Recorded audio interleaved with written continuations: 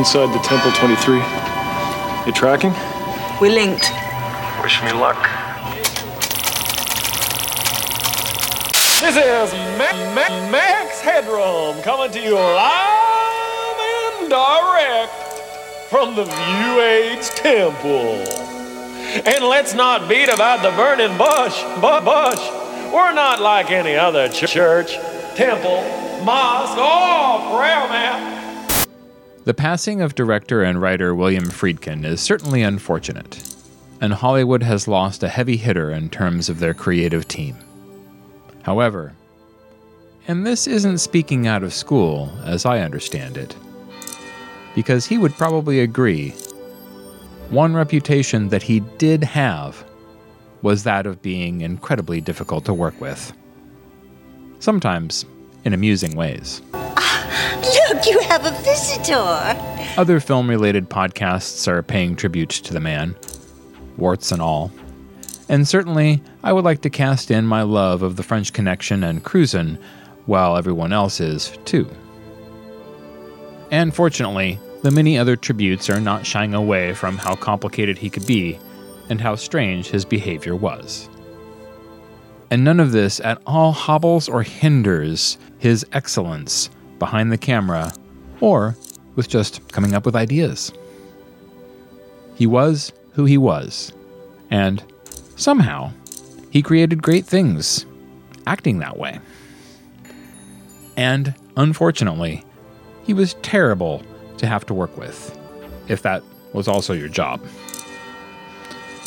Life goes on. Oh, she's such a good woman, isn't she?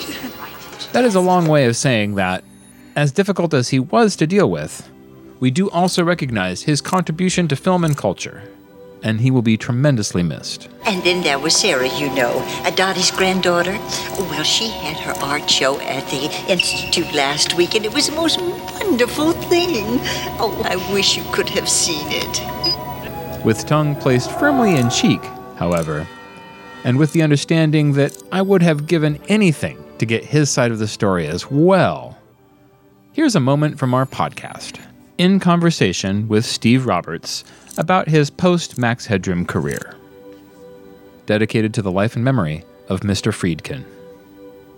I swear, I really am a fan, even if we probably would not have gotten along at all. I know that you worked for Disney for quite a while after Max Headroom, doing different scripts for different shows and whatnot. How did that come about? Oh, was it Disney? There were a lot of others. There's a whole list of studios, which, Lorimar and New Line and Sony, and I've got a list of them somewhere here. Renaissance, Fireworks, Warner Brothers, Nelvana, Carol Cole. Well, the reason that happens is because once you got started, a sudden switch in your life occurs. First, these checks start appearing, which, of course, is an eye-opener. And secondly, something happens that never happened before. You get an agent. And the reason you get an agent is because they know those checks are there. And so all of a sudden, everybody who was previously slamming the door in your face and saying, well, who the hell do you think you are? And what can I do for you? Is screaming, can we work for you, please, and get our 10%? So that's what changes. And the reason that you start to work for all these other people is because you've got an agent out there going, hire him, I want my money. And that's what happens. And you get passed around. And I ended up doing things like Hercules, the Hercules series, and Queen of Swords, and all sorts of stuff like that, And it's basically because your agent is placing you. And it's as simple as that. And you end up writing dozens and dozens and dozens of things that nobody would have hired you with had the agent not gone in and sold you.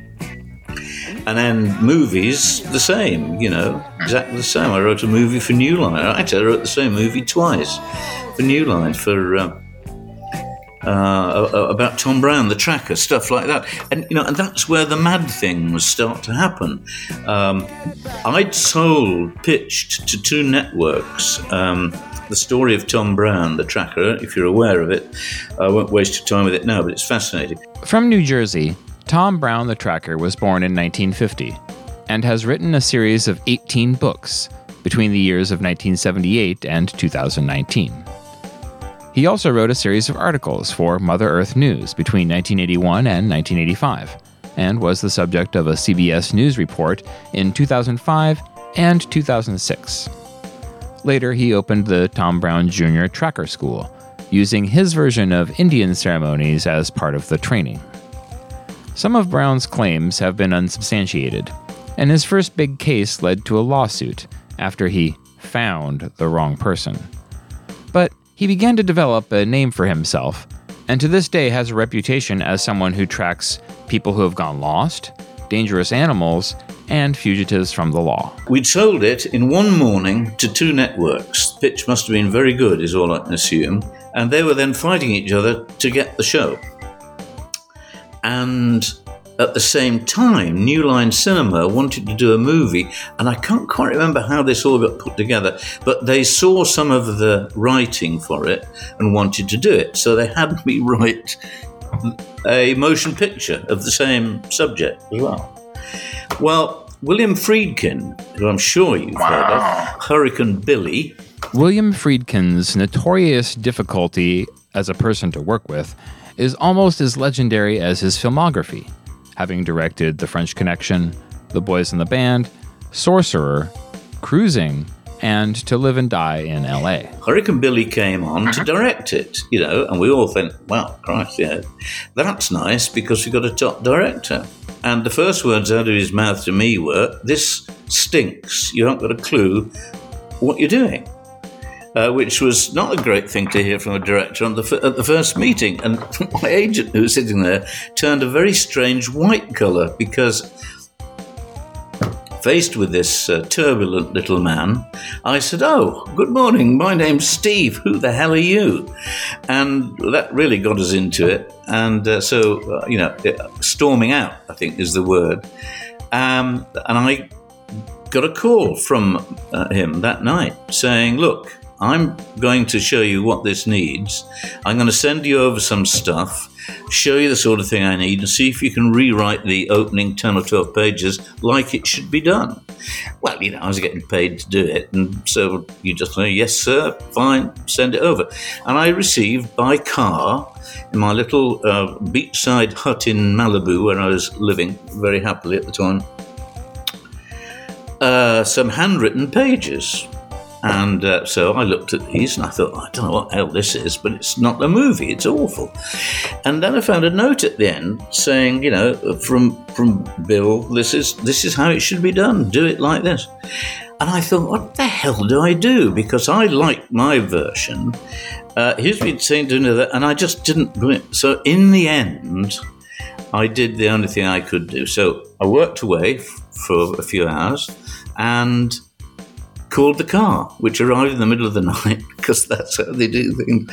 Bullock takes my typed things and returns them, and the following morning I get an irate telephone call from William Friedkin saying, "I'm going to have to fire you because this is a disaster. This is the biggest load of crap I've ever seen." And I said, "I know. You wrote it. All I did was retype it and send it back." Oh, that's embarrassing. And well, the great thing about all that sort of thing is, you see, was that I had been fired off the spot, no trouble at all. He was fired off the film a month later or something, and my agent came back to me and said, "Well, they've asked me to come back to you. Would you mind going and rewriting it again?" And I said, "Oh, for crying out loud, not again." He said, "They'll pay you again."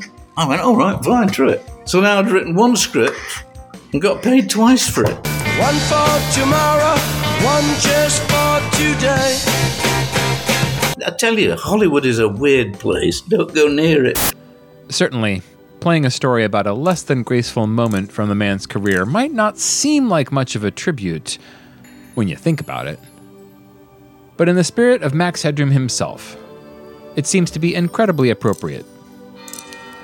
And kind of funny. Oh, well, I guess that's all right, isn't it, dear? We'll be back in 2 weeks. Until then, be seeing you. So come along and be safe. In fact, we'll save you for as long as you like. Call now. Our operators are standing by. Will someone please say amen? Amen.